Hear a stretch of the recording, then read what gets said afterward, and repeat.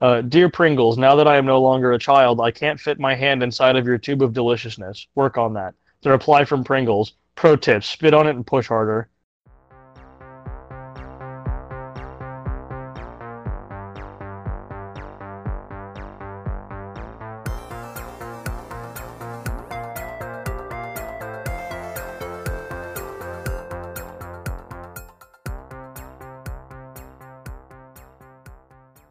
And welcome back to a very delayed episode of the brand new and improved Pod Thing.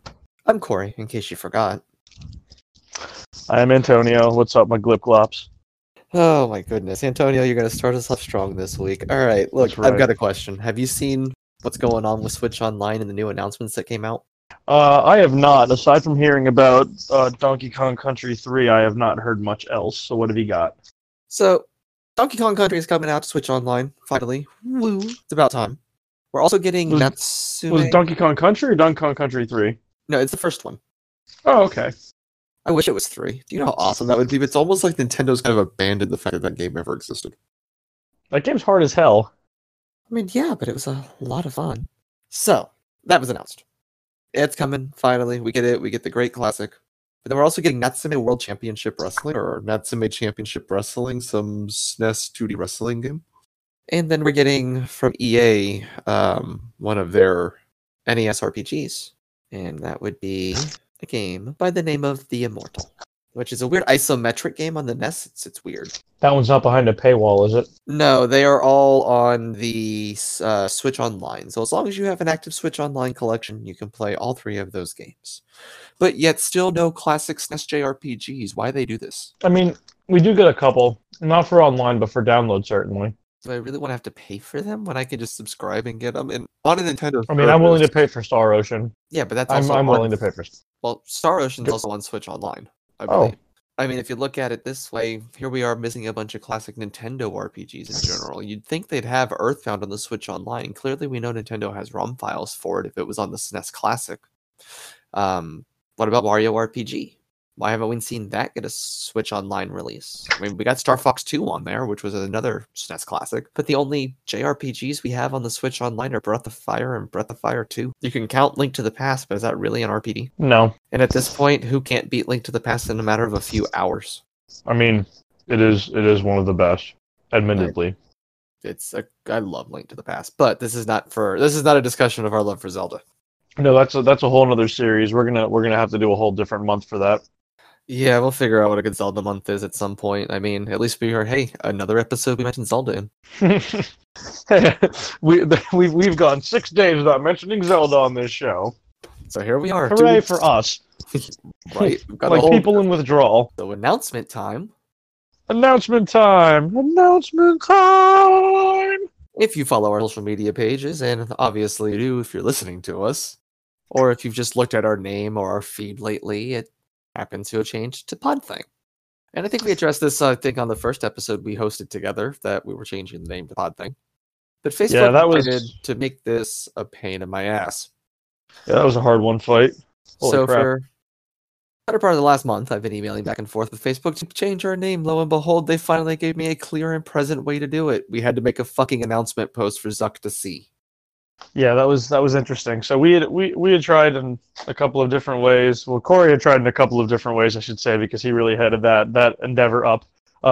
Total credit to him for that, because I just got to get all the notifications, and goddamn, that was annoying.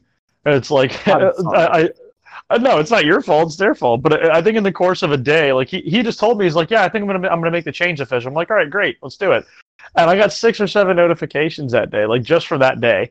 And it was like, yeah, your name change request has been denied, has been denied, has been denied, has been denied. And I'm like, okay, what the fuck? Like, what is going on here? Them with the reasonings. Right, and so I'm reading through all the terms of service. I'm like, what are we doing here that's wrong? I'm like, there's no misspellings here. Our name is not misleading. We don't have a misleading description. We're not selling a product that's inappropriate. We're not violating our terms of service in any way. This doesn't make follow requirements that requires Facebook approval for name changes. Yeah, it made no sense whatsoever.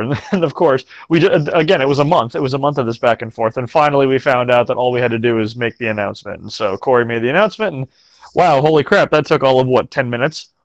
You know what's funny is that announcement is the most viewed post we have ever had on our Facebook page. So kudos to our name change. That's also kind of sad. I mean, yeah, I guess, but Like our shit more, listeners. God.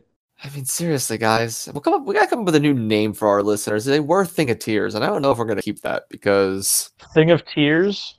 Thingateers, like Musketeers. Oh, Thing of Tears. Okay, I see. I thought you were like Thing of Tears, like something else. It was like a, No, No. no. Okay, so Flip of the Musketeers, we had our Thingateers. yeah, we're gonna need a name for you guys. So we'll put up a poll and we'll let you guys we'll let you our current original listeners vote on what the next name for you is going to be. Yeah, we'll come up with a couple of ideas, but we'll let you vote from the few we discuss. What if we just call them? Well, let's spitball our suggestions after we post this one, so that way we can leave some a surprise. We wouldn't want to say anything that they like and then have it taken away from the final cut. That's right, because I really have a good one based on the direction we've gone the last couple of weeks with our talks. So look for that poll coming soon. We'll get it on Twitter. I'll get one on Facebook. Yeah, we've got a couple of new changes coming within the coming months and weeks, and it's all for the better. We are going to have a much better, more organized podcast, and as you guys have been seeing from the feedback we've been getting, and we appreciate the increase in viewership and listenership. Yeah, we most definitely do, and for those who stuck around, we actually really appreciate it, and hopefully you enjoy where we're going, because we're just having fun. It's just a conversation. It just so happens to a lot of times be space-centered right now. But that's a great part about sci-fi summer. Well, it's a great part about the summer. summer. It's sci-fi summer. Yeah, we're trying to stick with all the sci-fi themes. It's gonna, and we're branching a lot into science fact, which is fantastic. And I'd say that's really what today's episode's the bulk of it is science fact. I mean, everything that we have listed that we want to talk about today is pretty much science fact, except for Rick and Morty. I mean, it could be science fact. It follows the string theory. We have all these different universes. Like by that logic, Doctor Who's science fact. It is. It's wibbly wobbly, timey wimey themes. Well, yeah, I mean, I'm not going to deny that a madman/woman in blue box is protecting the universe. You can't prove otherwise. Therefore, the absence of evidence is not the evidence of absence. But I mean, I don't know. Then the burden of proof lies on you. If you are suggesting that there is indeed a blue man/woman in a box protecting us. To be fair, when only the unexplainable remains, the only option must be what remains. Damn, that's deep. We do that. We do that here at Pod Thing. It's deep and explosive. We still have our summer of sci-fi going strong, but we can't really talk about sci-fi at the moment. We have that coming up, but let's talk about science fact for a minute. With some news today of a new kind of planet that was discovered. Did you hear about this? I did. You're referring to the gas giant whose guts were spilled all over the place? That was pretty awesome. Yeah, we get to see like the first looks into what the core of a planet of that size, much like Jupiter, Saturn, Neptune, Uranus, things like that, look like on the inside and how a planet's formed, and that's just really cool. Uranus is filled with gas. I mean, yes, but that's how they function. And I do find it appropriate that a gas giant is named Uranus. Do you have Lord of the Rings around Uranus? Not, do you? You might want to get that checked. I might when I sit on the toilet for too long. I think I develop a large ring around my anus. But thank you for asking. Nothing's orbiting you. I think we're okay, right? I'm not fat enough for anything to orbit me. I mean, if you get a gravitational pull, let me know. That might be something worth videoing. I'm sure the listeners would love to see it. Was to Family Guy when Peter takes the orange and it orbits Chris. We didn't talk about? What's that? We did not talk about. Not only did we not talk about the. We talked about the launch of the Dragon crew capsule, but we did not discuss the launch of the GPS-3 for Space Force. Not. So let's talk about the Space Force satellite for a moment, because I actually got to watch the launch thanks to my wonderful co-host here who texted me saying, "Hey, there's a space launch." In like 2 minutes, you might want to tune in. And so I totally pulled up the stream as I sat here and was doing some work at home. And let me tell you, I was not disappointed. It's always great to watch rockets launch things into space. And what I made this point, of course, at the time as well, but it's more important that I make it now that we're here on the show. I am constantly blown away, especially currently, because of course, we haven't seen.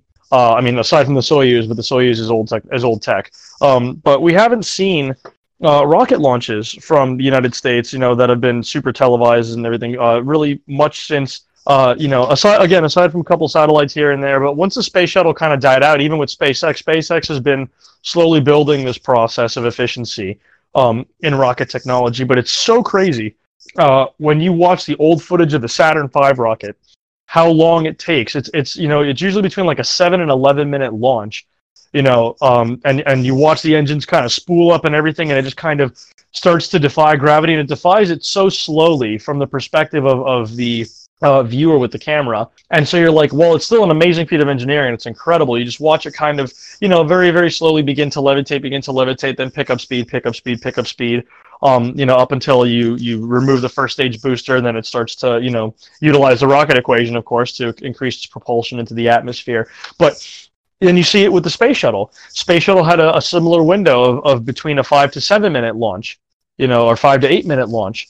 And now I'm watching these SpaceX launches, and it's both with the Dragon Crew capsule on the Falcon. I believe it was a Falcon Heavy that they launched the Dragon Crew capsule on. Correct me if I'm wrong. I think it was a Falcon Heavy. Correct. This one was a Falcon 9, which again it's one of their long-standing models. So they utilize the Falcon 9, which has the awesome Merlin engines on it. I think all of SpaceX's stuff has the Merlin engines on it. The Raptor's still in production. But the launch on this was like a 3-minute launch, and like it wasted no time. It didn't have to sit there and defy gravity slowly but surely until it finally got there. Like no, it like from ignition to low Earth orbit, we were looking at maybe 3 minutes. Like and the efficiency of rocket technology is just becoming incredible, and it's blindingly fast in comparison to a spool up time of you've gone from 11 minutes to 3 minutes. And anyone who watches racing, you understand that increments, fractions of seconds, eventually lead up into like minutes of difference. But then when you consider an 11-minute launch to get into low Earth orbit, or an 8-minute launch to get into low Earth orbit, as opposed to 3 minutes, like, holy shit, that's incredible. Well, I mean, even by comparison, when they launched Dragon Crew, it was astoundingly faster than even what Apollo rockets in the Saturn V would have done. And rightfully so, of course. Now, I mean, don't get me wrong, and I also know a lot of that with the Saturn V was it had to have enough propulsion for it to actually completely leave Earth orbit, not even low Earth orbit where we're putting these satellites in the Dragon Crew capsule.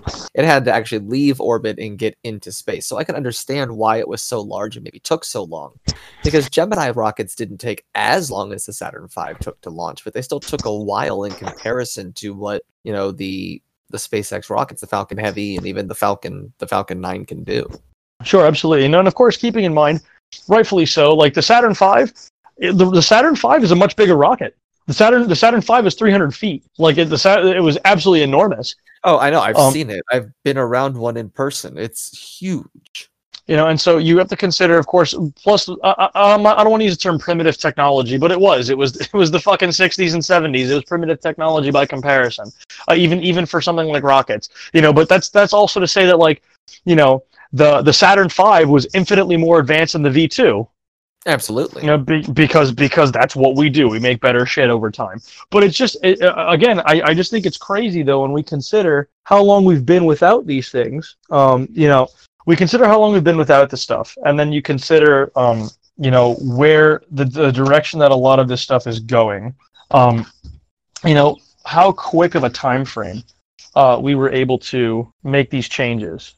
I mean, yes, comparatively quick, I guess, is a good way to put it, because it's been a while since the last shuttle launch, but SpaceX has quickly advanced rocket technology since they've gotten involved. Which is even crazier, too, because when you consider the space shuttle launch... And think about, if you think real quick, let me finish my thought here real quick. Sure, go ahead. But when you think about it with SpaceX and what they've done as an innovation in general to help with rocket launch, to also help bring back down those costs, was they innovated a way to make their rockets reusable instead of single use like NASA did. Dump them in the ocean and fish them out if you can. But they never absolutely. So NASA, I found this out, of course. I imagined that something like this would happen, but I'd never really thought about it. NASA actually had to fish all of those things out of the ocean, or they had to destroy them. And the reason being, because under international law, when something it's kind of like terra nullius, but that's not the correct term because terra nullius has to do with finding unoccupied land masses in the ocean that haven't been claimed by a principality or a government. It's kind of like a finders keepers rule. So the ocean, we fall under a law called mare liberum, which means freedom of the seas. Now, all international waters are open to the free passage of all people. Period. Like that's the law. And it's accepted by every country in the world. Every civilized country in the world accepts mare liberum. Now, things that fall into the ocean that are not claimed by people or like are considered refuse are free game. So, especially during the time of the space race and going into the shuttle program, because the Russians even tried to copy our shuttle, they created one called the Buran, which, funny enough, if you actually look, there's a channel that I like on YouTube, and we'll discuss that further at another date. Basically, when he goes over the plans for the Buran and its functionality in comparison to the space shuttle, the Russians built a better shuttle. But that came from open source information that was available to them that they purchased. But neither here nor there, really. But essentially, what it comes down to is all of the rocket boosters that fell into the ocean. There were countries that were waiting just to pick up those used rocket boosters so they could attempt to reverse engineer them. That doesn't surprise me. And so NASA and the Navy had to be very, very quick on knowing where knowing where that space refuge was going to fall, and really picking it up and reacquiring it, so that it would be maintained as property of the U.S. government, because those were state secrets, and the last thing they wanted was for some other country, some other navy, to pick them up. And that makes sense. And we're sitting here talking about reliability and reusability, and you had mentioned this Russian program of the Soyuz and how long around it's been, but you want to talk about reliability. Yeah. They haven't changed that really much of that design other than update the internals to be more modern. It's still the same thing they've been flying for almost 50 plus years. Yeah, almost 60 years. And rightfully so. I mean, it's kind of one of those, if it ain't broke, don't fix it. And this is the genius of Russian pragmatism when it comes to their programs like that. They don't do a lot in the way of technological innovation, making things shiny and new, but it's kind of a joke, but it's not a joke because it's legit. The United States government probably spent, and I say probably, they probably actually did this. They put millions and millions and millions of dollars into research and development to create a canister that could withstand the differential pressures of being in space and being within an atmosphere. To hold ink, and then a tip that would allow that they engineered that would allow for the free flow of ink, but would also stop it when pressure stopped being applied. They had to create this entire process of making a perfect pen that would work in space, and Russians just use fucking pencils because they realize how stupid that endeavor is. Like, it's super cool. It's oh man, space pen, but it's really bro, I got a pencil. Yeah, you can go buy a space pen, by the way. They do market space pens. I think it's just the whole reason is because they can market it that way, that it's a pen that can work in space. Which is hilarious because it's like, what's the practical application for the average citizen who's never ever going to go into space? Yeah, I mean, exactly. And the Russians just used a pencil. It's like, the Russians built a shuttle. Like Americans, we built a shuttle. We used it for years. The Russians built it. They test flew it. Realized it wasn't practical for their needs. Kept using what they had. Oh, absolutely. Well, on top of that, too, the Russian shuttle, at the time, they thought, and this was in the 70s and the 80s, at the time, they thought that the space shuttle was a U.S. space plane that was going to be a space-based bomber. That's what they thought, and that's why they built the Buran the way they did, because they were expecting to utilize it in a military capacity, not realizing that, I mean, one, international law dictates that you can't use space you can't militarize space and put weapons in space. Mind you, Russia is also the only country to break that rule by putting weapons in space, which they did. They put a cannon in space. So there's that, which is always an interesting factoid.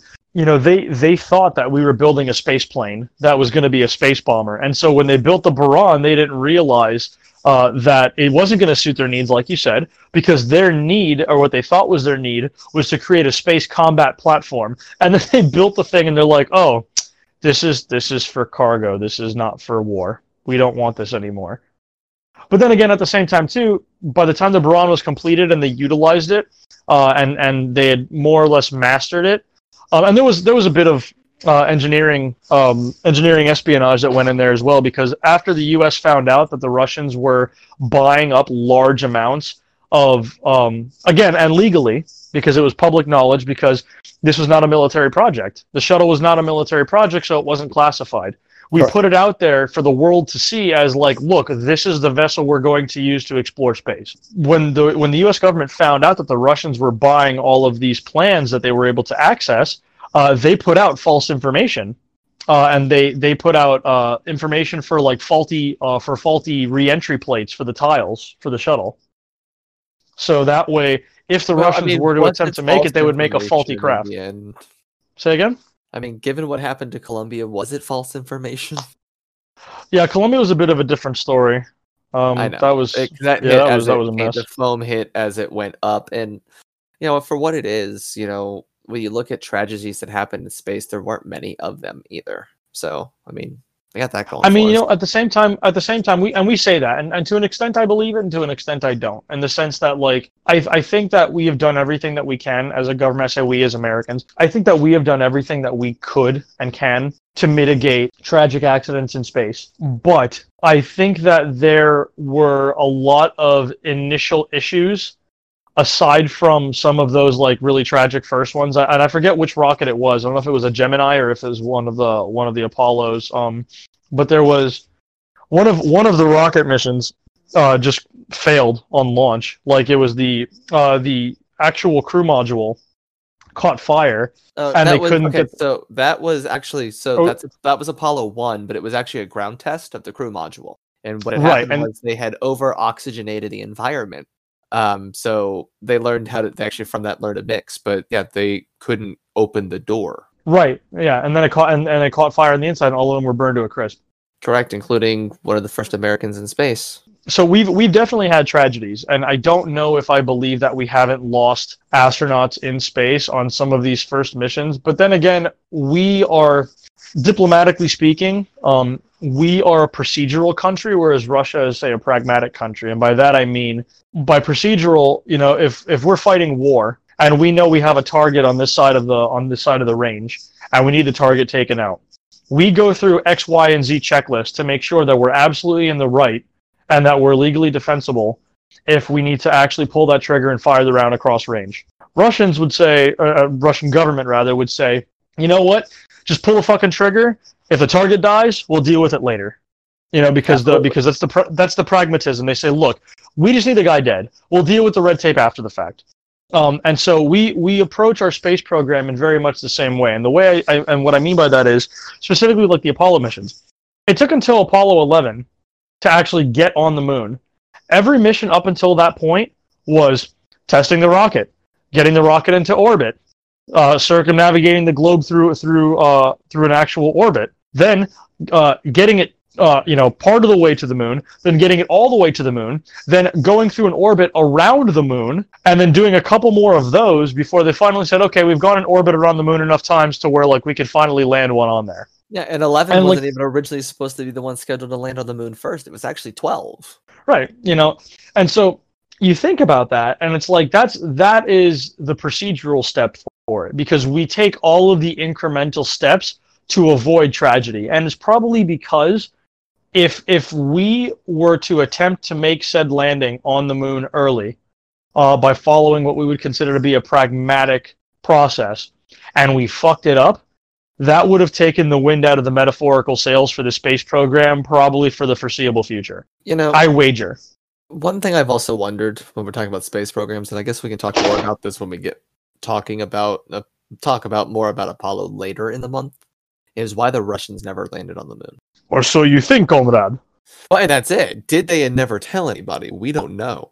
I mean, honestly, I think they would have said something, only because, and it's not, it's not an indictment on the Russian government, but more along the lines of like, the Chinese landed on the far side of the moon, and the first thing they did was just not shut the fuck up about it. Like, we landed on the moon! And it's like, we did it too! Granted, not a manned one, but like, they like, not only did they land on the moon, they landed on the dark side of the moon. I don't know. If you ask the guys in Space Force, they're on the moon. They have a base set up to the Sea of Tranquility. And we sabotaged it. Yes. Yeah. Yes, and then they sabotaged ours. And you're absolutely right on that, but like it's, and that's more or less, to my point where it's like, look, I think that there's a lot of secret stuff going on in space. I'm not gonna get my tinfoil hat because I have an armadillo helmet coming in, which is much better for deflecting the CIA's mind reading rays. If you don't get that joke, get cultured. Watch Dukes of Hazzard movie. I think there's a lot going on in space that we're not necessarily being told about. Then again, I don't even want to say how much would you want to know, but I mean, what tactical strategic advantage do you really think having a lunar base at this moment in time would really give anybody? Oh, I mean, I'm not trying. nothing. And I'm not trying to be short-sighted about it. Of course, any position on higher ground is what you would want, including space. But I mean, having a lunar base does nobody any good because we're not in a position right now, at least not publicly, where we can do anything with it. And any base would actually have to be on the far side of the moon. And it's not because not to be like, oh, we could see it from the ground. I mean, but Hubble could point at the moon and look at it. If they wanted to. I'm sure a tactical advantage of having a base on the far side of the moon is it'd be a better launching point for a mission to Mars. I mean, sure it would. Absolutely it would. But it'd be easier to launch a rocket from the moon with a lot less gravity to get a higher speed to get there a little faster. Right, because we're journey from the Earth to Mars right now, leaving Earth's gravity. It's as fast as you're going. There's still drag. You can pick up speed, but you would be picking up speed infinitely faster if you launched from the moon.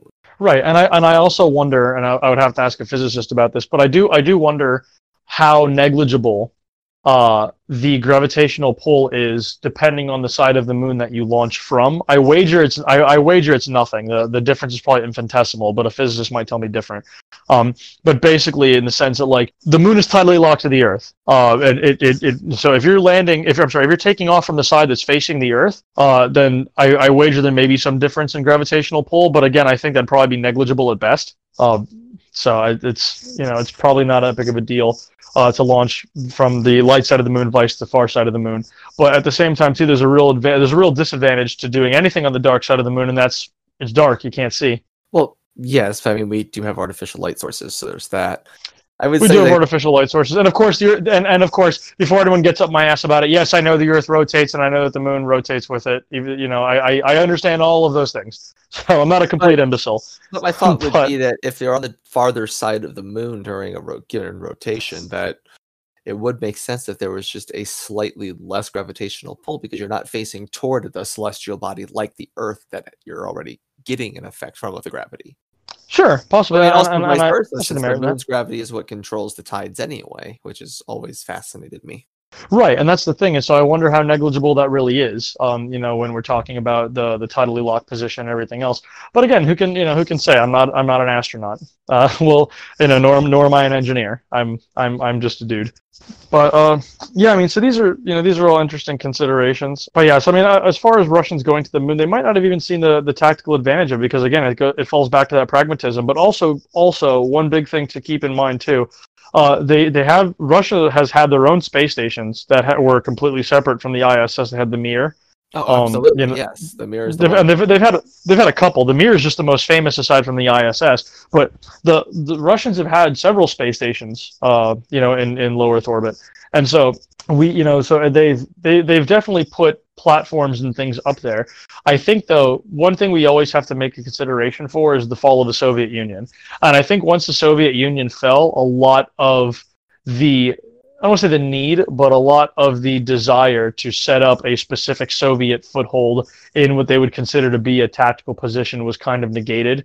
I mean, for instance, it was one, and I forget what space station it was. I think it starts with an S, but basically, there was an astronaut who was actually in the Russian space station. He was by himself, but mind you, he stayed up there, and the other Russian cosmonauts came back.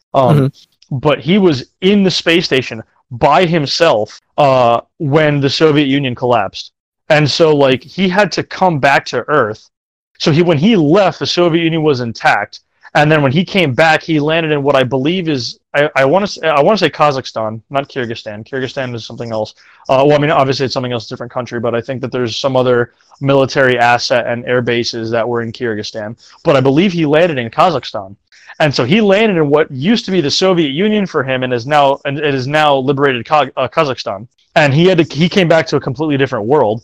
And it's even crazier when you realize like he went up wearing USSR, CCCP, uniforms and markings, and then he came back, and it's like, oh, the flag is different, the government's different, everything is different, and oh Yeah. look, somebody took the wall down, Yeah, and so it's and he went on to serve in subsequent missions.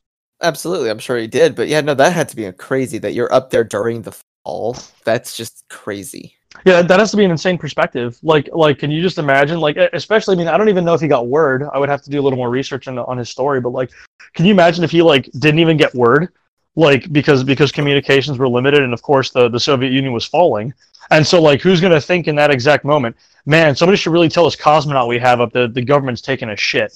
Yeah, right. Hey, Yuri, we need to tell you, Gorbachev, he's no longer there. We're not communists. Yuri, Right, exactly, Yuri. exactly. Yeah, It's we'll like, tell you. man, We'll tell him when he comes back. yeah, we'll tell him when he gets here. It's like someone have a bottle of vodka ready. I think he's gonna need it. July 4th weekend came and went, and there was a launch. There was indeed another launch. It was the Rocket Lab's Electron launch. Picture it didn't happen, and it didn't happen, so there are no pics, sadly enough. I mean, there's kind of a pic. It just froze before it cut signal back to mission control. Well, I mean, it was really a shame. So for those of you who didn't actually get a chance to watch it, basically it actually launched beautifully. You can actually see in the late first stage boosting where right after it gets past Q, which is its max velocity for a rocket, you start seeing some of the skin on the fairing come off a little bit. And as I rewatched the video, I was getting more concerned. I was like, oh, is this where we have our failure? But I think it's around the if you pay attention to the telemetry information, it was around like I want to say the 34 the 38 minute mark that you start seeing the speed decrease, and then slowly you start to watch the altitude kind of bleed off. And again, I didn't notice this in the immediacy of the moment when I was first watching it because I was just paying attention to the launch. But in watching it again, I'm like, oh, I see where things are going wrong. And then it was during the battery swap, the hot swap for the batteries, that everything just totally went wrong. Yep. And so they lost. I think it was something in the neighborhood of like, I think 5 satellites that were supposed to be going up on it, as well as a handful of experiments that were paid for. I mean, I mean, thank goodness there's no loss of human life. It wasn't a manned mission, but I mean, wow, like it's still quite a bit when we're talking about the the financial burden that goes in there, especially since Rocket Labs has they've built a reputation for quality rockets and for their reliability. They've gone 12 launches so far without any kind of mishap whatsoever. Or without any kind of real failure, I should say. And this one was unlucky 13. And while watching this, there was something you had mentioned at some point in rocket telemetry and how quickly it looked like the rockets moved now versus back then. And that's something that actually I paid attention to on this thing and how quickly it was just up off into the atmosphere. In a matter of, I think, rocket from launch, it's like in the immediacy from it actually ignition to when it cut signal was only like 28 minutes. Yeah, I think it was something like that. What's brilliant about the Electron rocket and Rocket Lab stuff in general, they don't have huge rockets. That's really not their specialty. Their specialty is smaller rockets. What you would normally see as what would typically be like a Falcon 9, just like 30 meters tall or something crazy like that. A Rocket Lab's rocket, the Electron specifically, really is not a very large rocket at all. It has a very small payload capacity, and by rocket standards, it's really, really tiny. It's just so interesting when you watch something that's so small, like it's really, really efficient. I don't want to insult it by comparing it to some kind of car, but I would say it's kind of like it's more or less like if a Saturn V is a Freightliner 18-wheeler, then the Electron is probably like a Honda Civic. I gotcha. But seeing this failure of this launch and where it was, being able to see the curvature, got me thinking about something. Is it flat earthers? Well, I mean, that right there proves that they're wrong. But aside from proving flat earthers wrong at every turn that we have, it also got me thinking about space junk. Oh yeah! Oh my goodness! And how much shit is just floating around in our atmosphere, in orbit around the planet, just floating there that we've put up. How many tons of bullshit do we have just floating in space? Absolutely, and you and I discussed it earlier. We were talking about today's launch, which was scrubbed. At the time of this recording, there was supposed to be a SpaceX launch today at Cape Canaveral, where they were going to be sending up the next cluster of the Starlink constellation satellites. And we got into the discussion of the fact that we just have so much space junk, and the repercussions really of Starlink, because it's really ambitious. Actually, to bring it up, actually, why don't we talk a little bit about that? Because I don't think we've actually talked about Starlink ever on the podcast, because we never really had as much time to talk about space or as much effort put into space. Sure. For those of our listeners who aren't aware of what Starlink is supposed to be, Starlink is supposed to be, when everything is finally completed, a low-cost internet provided by a constellation of satellites that SpaceX is going to be launching into low Earth orbit. And by constellation of satellites, I quite literally mean it's going to be a chain of satellites that are going to create a ring around the planet. So long as a Starlink satellite is passing overhead, we here on the ground, with the installation of a special dish or plate that you're going to have on your home or on your vehicle, should be able to pick up internet. And the beauty of it is going to be that people who otherwise could not afford internet, and this is geared towards people who live in impoverished and or rural areas of of the greater American continents, both North and South, Africa, Asia. It's supposed to be a global link to provide internet to people who otherwise really can't get it by conventional means. And I think it's a really noble and ambitious cause. But then we bring up the issue, as we were discussing, of space junk, adding more space junk up there, and then the case for astronomers, both amateur and professional, and the fact that it's going to pollute the night sky further with more light pollution than we already have. And there was actually on YouTube one amateur astronomer in Wales. He has an app that tracks satellites, and it told him when Starlink satellites are going to be coming overhead. Not to say that it ruined his view, but they do look very much like stars. They are very noticeable. There's a reflection of the light from the sun. It is not conducive to being an astronomer. No, I've actually used some of those satellite finding apps. So when I've actually gone out, and a lot of actually really back when I lived in the desert and was out in the wilderness more, I'd use those apps to try to track them when I look at the sky, because you don't want to be sitting there trying to spot constellations and looking at oblivion essentially. And all of a sudden, here comes the Dish Network satellite just scooting along at its own pace through your view. Absolutely. But how much space junk really is up there is really what I want to know, and what constitutes when a satellite becomes actual junk, because there's a bunch of dormant satellites up there. There's debris up there from the rockets when they separate in orbit. Sure, absolutely. As far as space junk, it's the closest estimate that I've seen is that we've got, I think, roughly 5,000-ish, 5,000 to 7,000 satellites that are currently active that are up there, and that's just things that are active up there. Now, as far as space junk, most space junk is under 10 centimeters, and so we don't really have much ability to track things under 10 centimeters, but there are programs and processes in place for us to track things that are greater than 10 centimeters, specifically because when you consider, say, like the ISS being up there in Earth's orbit and moving it, and I'm either exaggerating or not doing it just, but either way my calculation is inaccurate. But let's say it's 24,000 miles an hour, is the rate of at which these things are moving up in low Earth orbit, or in a geosynchronous orbit,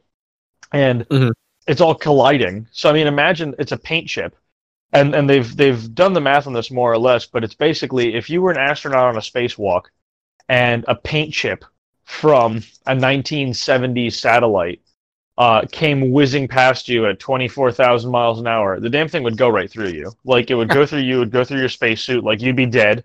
Your spacesuit would depressurize, and you'd be bleeding out into the vacuum of space. That's just kind of it. And so there's a real danger to it. They've got Whipple shielding on the ISS, which is it's kind of like a two-stage armor plating. It has an external hull and an internal hull. So the Whipple plating is basically those paint chips that actually do penetrate the external hull. Upon penetrating the external hull, they break up into micro shards, and then the secondary hull stops them because that first plating broke down the velocity, kind of like breaking the surface tension of water. Gotcha. Okay. And so, but it is a huge problem. We've even attempted, and other governments, most recently India really caught a bunch of crap for this recently, because we as an international community have long since stopped or tried our best to stop blowing up satellites with rockets in orbit because we realize now the dangers of more space junk that gets created. But India most recently, I think as a means of testing an intercontinental ballistic missile or some kind of rocket because they wanted to prove that they could, they decided they were going to blow up one of their old satellites. And so, like, much to the chagrin of the rest of the world, they blew up one of their satellites, which created a massive amount of excess debris in orbit. And so it's really a bigger issue than people are talking about right now. But yeah, it's huge. There are different things in place. Countries and companies are discussing as a means of trying to recover a lot of these old satellites before they become a bigger issue. Because the more stuff that's up there, the worse it's going to get. And it is only a matter of time, and it's not if, it's when. It's going to be a matter of time where we fear that there's going to be this massive domino effect where one of our larger satellites is going to collide with another larger satellite, and it's going to break up into massive, massive chunks, and it's going to start a chain reaction where those massive chunks smash into another satellite and to another and to another, and we'll take down our entire global communications network, in a matter of hours. I mean, so that then poses the question as well of how do you clean up space junk? Decommissioning satellites and bringing them down is one thing by maybe launching and, pushing them back into the gravitational pull. But with a lot of the smaller pieces, there's not much we can do about them unless we make, some kind of space vacuum that can attach and turn from battleship into a maid and suck up all the debris. Yeah, they've there's a couple of interesting theories being floated around right now. One of them is to launch some kind of vehicle, or some kind of like skimmer off of satellites that are already existing. Another one's launching a vehicle that has the capability to use some kind of net, and it would be a one-time use launch vehicle that would basically go up. It would, with a specific intention of bringing down one of the larger satellites, it would use a net to slow the satellite down in orbit and then bring it back down to Earth hopefully with the intention of it breaking up in Earth's, in Earth's atmosphere on reentry, but then collecting whatever, comes down after the fact. There's another option of putting satellites up there with lasers with the hope of ablating, which is basically breaking down, of ablating the bits and pieces of broken satellites that are up there and being able to track some of that smaller debris. And it sounds more like science fiction than fact, but I mean, it's a possibility. It's just a very expensive one. And, for anyone who doesn't know, governments don't really like dealing in expensive things. So if you were ever wondering, about the efficacy or the expense of the space program overall, just remember, the space shuttle was the best thing that we could get for the cheapest price that the government was willing to pay. Fact. So I guess that with that being the fact, though, that the government's the cheapest price, so what about the option of them just leaving shit up there and hoping that it eventually kind of orbit decays? I mean, that's kind of what we've been doing for the past couple decades, from what I can tell. So what you're saying is if it ain't broke, don't fix it. And if it is broke, just leave it up there.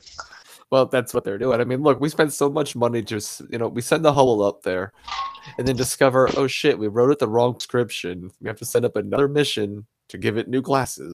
And I'm really paraphrasing exactly what happened with the Hubble launch in the mission, but essentially it boils down to they wrote the wrong prescription. It needed new glasses. And there's more nuance to it. However, if we're willing to do that, we can at least figure out how to clean up some of our shit out of space, right? I mean, the Russians don't just leave their old space stations up there. They came back down to Earth. Yeah, they tend to deorbit their stuff spectacularly than others. Well, I mean, and again, I'm not. This is in no way, this is no way an endorsement of the Russian model overall, because we all know that, as far as governments go, the Soviets certainly didn't get it right on a lot of things. Gulags. Sorry. But for the most part, the Soviet space program, aside from a space race and the attempt to militarize space, especially with them being the only country that's put an actual weapon up there, with the the mission per se, Russia has had, while not as flamboyant of a space program as ours, they've had a more continuous space program. Because even throughout the time of the shuttle, they were using the Soyuz. Before the shuttle, they were using the Soyuz. After the shuttle, they were still using the Soyuz. But yeah, I mean, so that's the thing about the the Russians, is that as far as like their model is concerned, they utilize the Soyuz, and they don't necessarily need to reinvent the wheel. They've kind of got something that works and they use it. And while not as innovative as our space program is, theirs tends to have been more reliable, and they've always found a way to and of course, admittedly, because we pay to put astronauts on the Soyuz, but they continue to find reasons to put the Soyuz up into space. Well, as we've said at some point before, the Russians are also one of very much the mentality: if it ain't broke, don't fix it. What's the best option? They didn't spend nearly as much, and it shows. But they did get something reliable. They've been using the same capsule technologies for almost 60 years. Sure, and it's not even to say that their stuff is better, because of course, I mean, if you gave me the option between a Soyuz capsule or a Crew Dragon, I'm taking the Crew Dragon. That's not fair comparison by the fact that the Crew Dragon Technically is a commercial endeavor, not a private endeavor. Oh, it's not technically. It is. It's totally a commercial endeavor. So if we want to really compare, I would still probably take a space shuttle flight over the Soyuz. I would take a space shuttle flight, but that's only because I think it's cooler. That's stupid of me. Totally stupid of me, but it's cool. It's cooler. It's a space glider. There's a space glider. I mean, it's awesome. I mean, even as a kid, when you don't actually know what they're doing. Like when I first found out as a kid when I went to Kennedy Space Center, it's like, my mom was like, "Oh yeah, the shuttle puts satellites in space," and I'm like, "That's boring," but the shuttle looks cool. You know. As a kid, I only cared about it launching, landing. I didn't care about any of the actual space stuff as a kid until later. That's true. Like, I thought it was cool that they could go out in space and move around and float, but they're up there doing science, and I was like, that's boring. Where are the lasers? Then you learn later the lasers are science. You're like, wow, that's boring laser. Are they fighting the Russians? Because I mean, then again, look when we grew up. Yeah, well, it was the 90s. Well, I don't know. I think by the time they're friends. I think by the time we were kids, the Cold War was over by the time we were old enough to articulate those kinds of things. I mean, yes, but with the era we grew up in, it was still very much a worry for a lot of the older generation, especially of the generation that grew up invested in the space race as an adult. But they're still paranoid of the Russians today too. So I mean, we've come full circle. I mean, not to get political, but I mean that they're apparently, based on the politics of the past couple of years, and even some of the revelations or the intel reports that have come in, it seems like we've had plenty of reason to be paranoid about the Russians still. So the other bit of space news I saw is that there's a black hole that they're calling is the fastest growing. It devours on average something of 1 star every day. Yeah, it's pretty awesome. It's terrifying, but at the same time, it's also the great thing about space. Whenever we discuss the things that terrify us, most of the things that terrify us about space are essentially of no consequence to us. So, for instance, giant meteor. The giant meteor hits us, and it's actually of a substantial size where we're concerned it's going to do damage to us. More likely than not, depending on the size of it, if you fall within its path, you're not going to notice anyways. You're not going to feel a fucking thing. We're afraid of solar flares. If a solar flare that's big enough to actually come across 3 planets and hit Earth and engulf Earth, if a solar flare does it, don't worry about it. It's going to demagnetize the planet. It's going to completely strip our atmosphere, and you're going to be cooked within an instant. So I promise you won't feel a fucking thing. It'll be cool. Black holes. It's fucking huge. Dude, this thing's, what is it here? I'm reading an article about it, and its mass is about 8,000 times bigger than the black hole at the center of the Milky Way galaxy.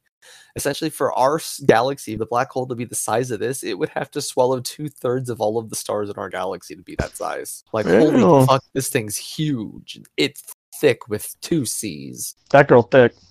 Hell yeah. But, honestly, things like this, black holes are mystifyingly they're terrifying and they're mystifying because it's something that even light can't escape of, and light is the fastest traveling thing. It is the fastest traveling thing in our universe, but I will also say this: when you realize, and this might be a bit of a charged statement depending on who it is I'm talking to, whether you're a layman or a professional, but when you realize the actual speed of light, you realize it's actually abhorrently slow. And when we consider that light is the fastest moving thing in our known physical universe, you realize that it's abhorrently slow.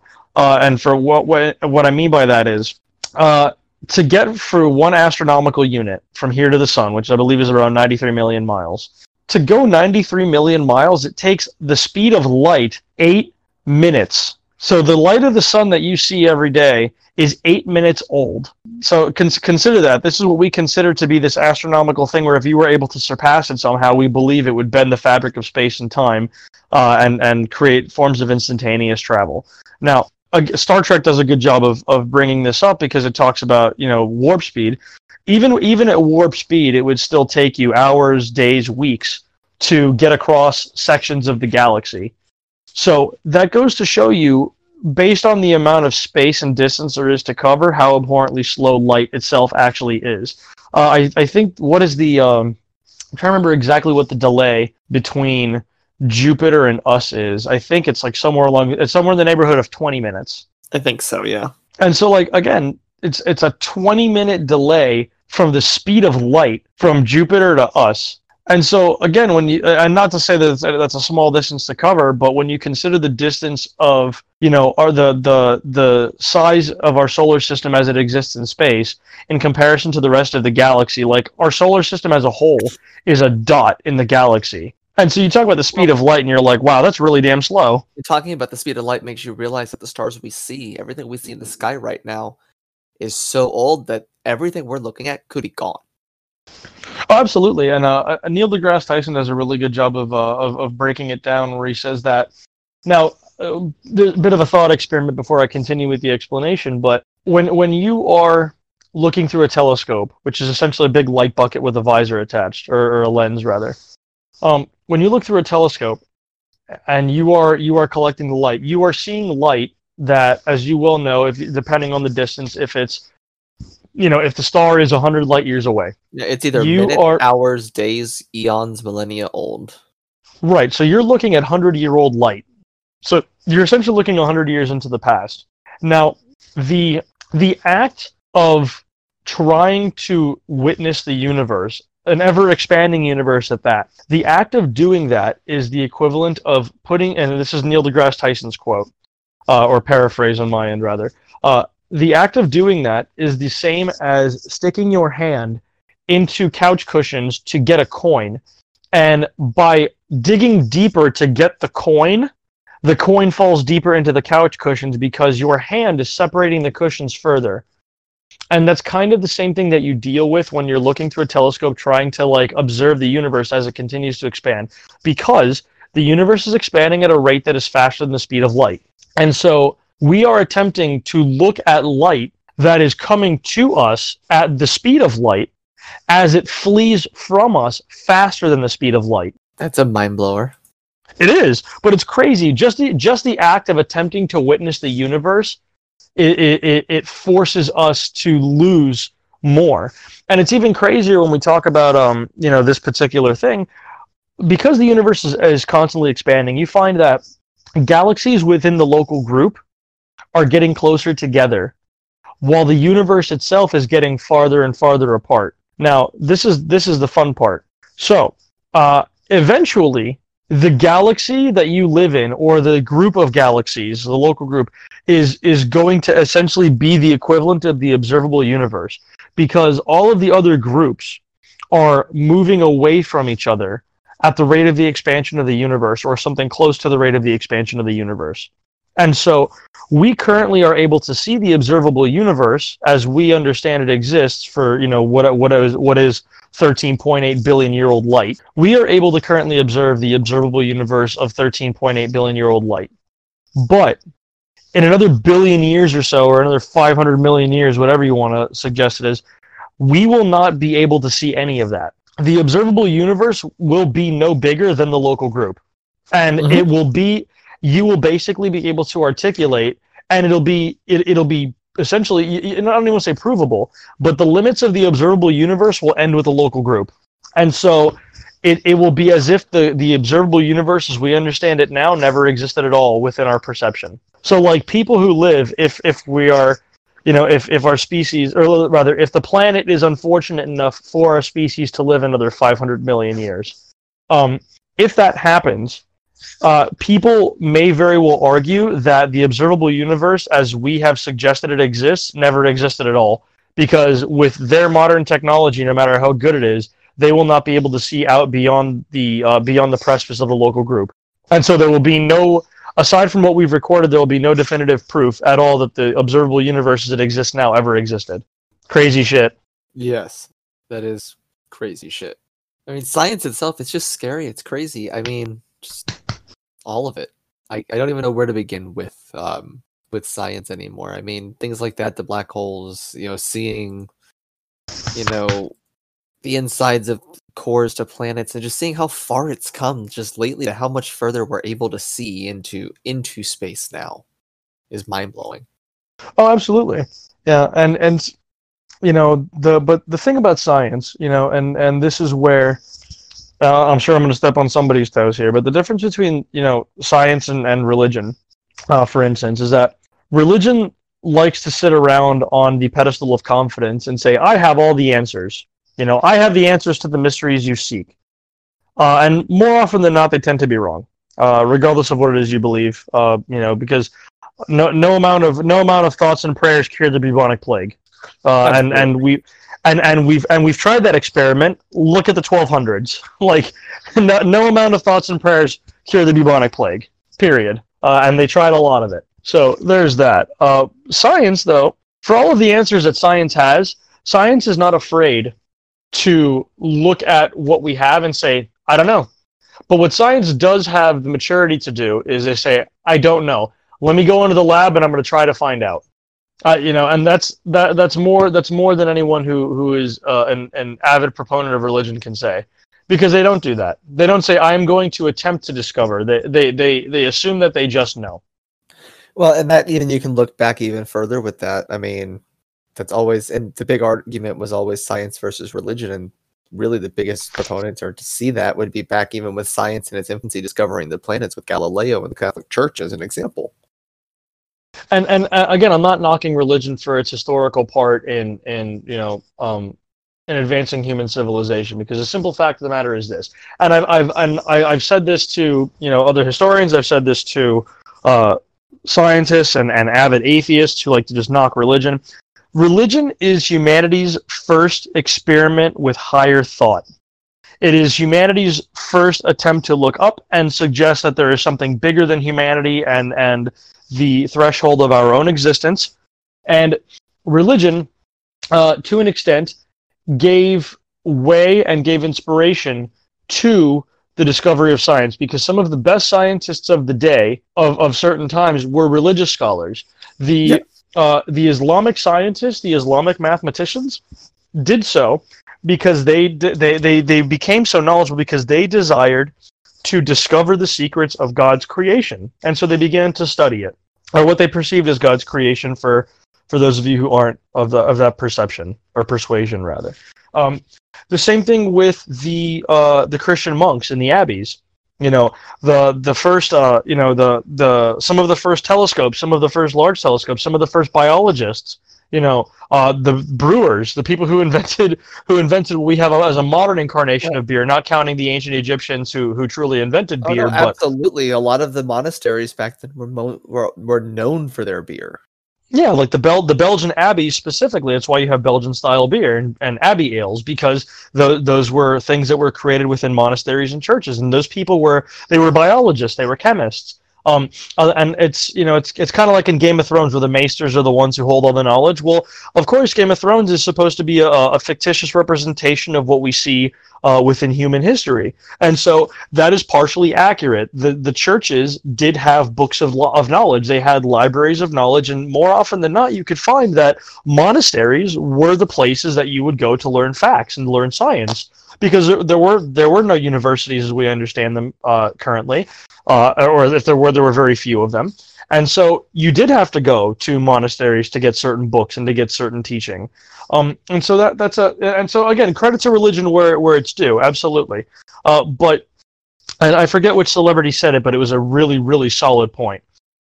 If I, and I would never, I'll premise this with I would never even think to, but if I were to take every religious book currently in existence and I were to set them ablaze, all of them. So every book that ever mentioned Jesus, Buddha, Muhammad, any Jewish teaching, what have you. If I were to burn every single religious text within a couple of generations, you would all of those stories would completely disappear from the face of the earth.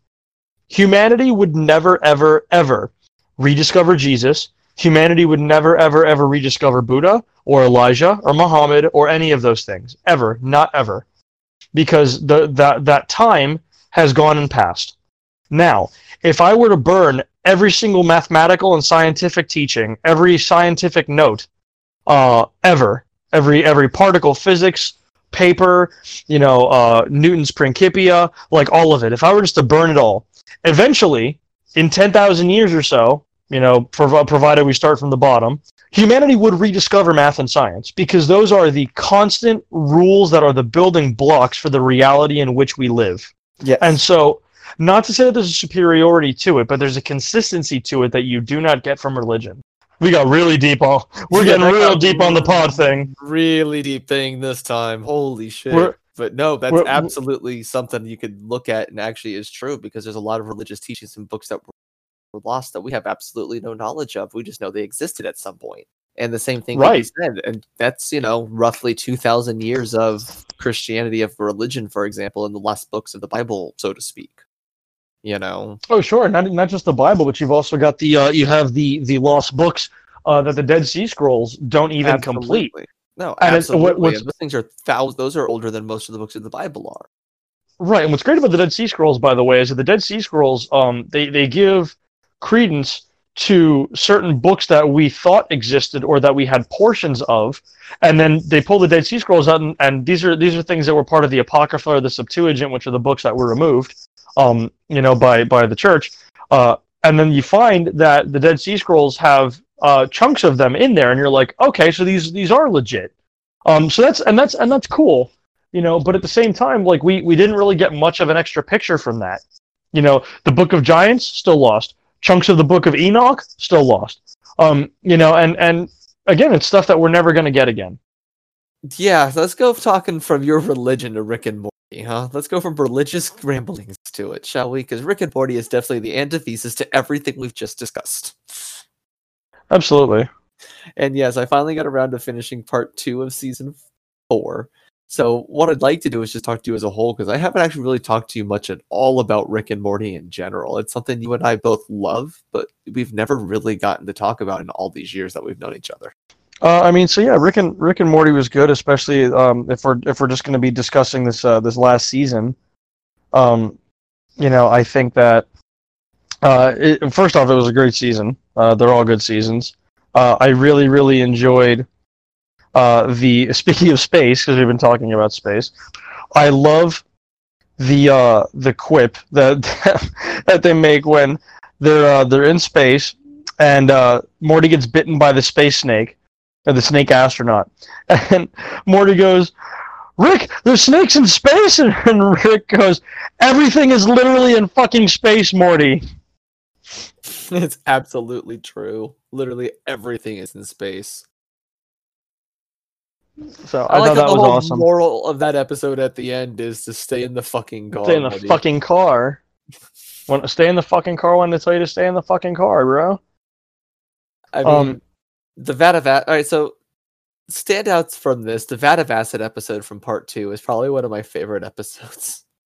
I absolutely love the Vat of Acid episode. It's even better when it's made better when you see basically the whole process that Morty goes through, because of course, aside from Jessica, and his obsessive infatuation with Jessica, one thing that I thought was great was to see him finally find love through all of that trial and tribulation, only to lose it because of the reset button.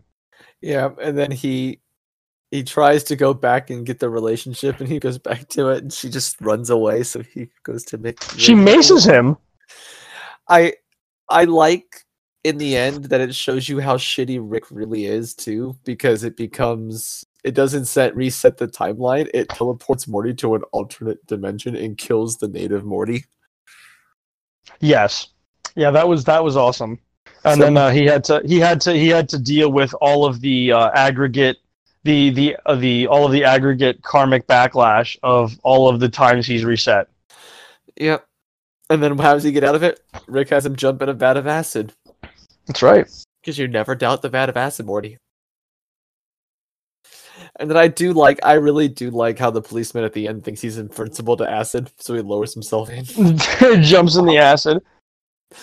But see, you know what I actually love about that though? This shows just a slight amount of compassion on Rick's side, and it's not something that's just overtly obvious at the moment when when the actual occurrence happens. But imagine this: Morty did not because it killed a native Morty and then just made him go to a different dimension. It didn't actually remove the girl that he fell in love with and survived with through all of that. She was still alive, and it shows, of course, because she shows up at the vat of acid, but you don't know which one of those incarnations that it's supposed to be. One, right? But so there's that. But at the same time, it means that like that girl still exists. Like he did not reset to a different time and like not have her. Like so, in theory, which I'm sure Harmon and Roiland will never go back to this, but in theory, Morty could figure out which dimension that was and go back to her. I mean, in theory, yes, but he won't. It won't happen. It won't, but it's nice to know that the window's open. Like it's nice to know that in some dimension somewhere, some cute girl actually likes Morty. Right. It's nice to know in some direction, or in some dimension rather, Morty can get ahead. Essentially, I mean, it only takes a plane crash and like your, frostbite and your fucking fingers falling off and shit. But yeah, pretty much. I think the episode as well with Morty getting a dragon was pretty good. Oh my god, that was awesome! Fucking loved Morty getting a dragon. I loved it because it's even better because the dragon hates Morty. Slut dragons. So good, especially because like Rick is the most dismissive one. He's like, "Fuck the dragons," and like the dragon's all about it. God, the awesome. Talking cat, and you don't ask him why he talk. Yeah, absolutely. So I want to touch on the finale real quick, because we discussed it, and everyone's coming at it from the perspective of like, oh well, Rick doesn't know because Rick did his own mind blower, and so he turned his back and didn't see the the machine basically playing 3-car Barney with the holding tanks. Now, remember, Roiland and Harmon are masters at their craft, and we know for a fact because we've seen it that they can and have done first-person point of view. So when we see the mind blower where Rick pulls the tape off of the holding tanks and then has the machine mix them up and he turns his back, we see it from strictly a third-person perspective, which leads me to believe that it is possible that Rick was watching the mind blower from a third-person perspective as opposed to from a first-person perspective. Now, so what you're saying is Rick knows. I think he very well may know, and this is my reasoning to why. Because if he's looking at it from the third-person perspective, this man is a super genius. He does trig, calc, and quantum physics calculations in his head all simultaneously because he can. You mean to tell me that from a third-person perspective, he can't watch the tape getting pulled off and then just kind of count? Like he goes, okay, that's the actual Beth, that's the clone Beth, and just count the rotations. It also didn't show him erasing any of the security footage, which we know he has. We know he has a fuck ton of security protocols in place, not only for his own person, but specifically for his garage lab. Oh, absolutely. We've seen it throughout multiple episodes that he has a bunch of security. So he has to have a feed somewhere that tells him, what is what. Which holding tank is which holding tank, and so he could have counted the rotations. He could have seen it from one of multiple security feeds. We don't show him erasing everything. We only see him erasing his mind with the mind blower, and turning his back, and that's it. And granted, like he's still a piece of shit father because now he has to, now he knows what he's done. And I always hate seeing Rick lose because and it's not just because Rick lost. I can take Rick losing. I just can't stand when Jerry fucking wins. Jerry fucking won, and that pisses me off. I can't. I just can't stand when Jerry wins ever. So, and that's a bad way to end a season because now we're gonna wait like another year and a half for season 6. Although season 5, we're only on season 5 because this was season 4. You're right, season 5. I'm sorry, yeah. So it's all just a big mess. But to talk more on Rick and Morty because we're here, we might as well talk more because it's the sci-fi summer, right? Rick and Morty as a sci-fi show's genius with the technology. I mean, this is a man we're talking about whose car battery is powered by a micro-universe that has another micro-universe powering a battery inside of it. Well, real quick on the car, there's 2 things I want to point out about the car. Actually, 3 things. 1, the dome has a crack in it perpetually, which is really crazy because you're like, there's a fucking, you're flying around in the vacuum of space and there's a crack in your dome near perpetually. 1. 2, his headlights are flashlights, the regular conventional flashlights that are taped on with masking tape. So that's also a weird thing. 3, this is a man who understands chemical and mechanical physics so well as particle physics, and so his engines are literally trash cans. He figured that of all the metals that he could utilize and all of the shapes he could utilize, that the trash cans from the family house are best suited to withstand the heat and pressure that comes from the kinds of engines that he's using, which I can only imagine are some kind of ion engine. But even ion engine technology is probably too primitive for Rick. With that, but that's also and that's with the fact that like all of his technology that he has in his lab is infinitely better than most things that he carries on his person, with the exception of some of the suits and like personal gadgets for like force fields and stuff that he has in his belt and whatnot. But it's even crazier when you consider the fact that like the man's car, like yeah, you pop it, and it's like it's universe inside of universes for the battery. But like the car in general, aside from the fact that it's a really compact spaceship that can do FTL travel, the car's a piece of shit compared to like every other thing that he carries. No, the car absolutely is a piece of shit compared to everything else that Rick carries. I mean, Rick has a damn fucking portal gun in his pocket at any given time. And his car and that's another thing too, like shit. And I really do love the adventures in space. I do. But I also wonder, and maybe it's more of a contingency to where like they can't always use the portal gun. Maybe it's easier to use the car sometimes, or it's, in case the portal gun breaks on one of their misadventures, what would happen so they can't depend on it constantly. I wager that most of Rick's issues could be solved by just using the portal gun to get around, because I imagine that the portal gun is not just for going from universe to universe, from dimension to dimension. The portal gun is used from going to place to place. And so, like, he could stay within this dimension and calibrate it and just say, I'm going to the grocery store, portal, walk in, go. It spits him out at the grocery store, gets whatever the fuck he needs, walks back to the portal, comes back out into the living room. And I believe they've shown that once or twice where he creates the portal and reaches through it and pulls shit out. So, like, I mean, it's doable. And so I wonder why not. I think we've seen a decrease in portal gun usage since I don't want to say since season 3, but I think starting in season 3 you saw a big decrease in portal gun usage. No, we haven't seen as much portal gun this season at all. It definitely has decreased. Instead, we've seen a lot more travel in the car. As a whole, the sci-fi Rick and Morty, I like how what they do with the series is they always do parody popular sci-fi things. I mean, you've seen parodies of Akira, which is one of the greatest animated sci-fi films of all time. That was hilarious. We've seen call-outs to Cylons, we've seen call-outs to Cthulhu, we've seen references to Machete, we've seen references to things that aren't sci-fi, we've seen things that are, and it's really great to see how Rick and Morty blends it all together. And if we're really going to talk about Rick and Morty, we do need to take a moment to mention fascist universes, and then you find it'd be Wasp Rick in season 4. It's crazy too. Portal gun episode. That is a portal gun episode, and that is absolutely a portal gun episode. You see in season 4, that's probably the biggest use of the portal gun the whole time. Is Rick hopping through dimensions, through all of those fascist ones until he gets to the Wasp dimension, where he's like, "Hail Wasp Hitler." He's like, "What the fuck?" But hey, man, I can see you've been through a lot. We don't do that here. Yeah, it's crazy too because it's such a weird disconnect because. We got the beginning of season 4 like well over 6 months ago.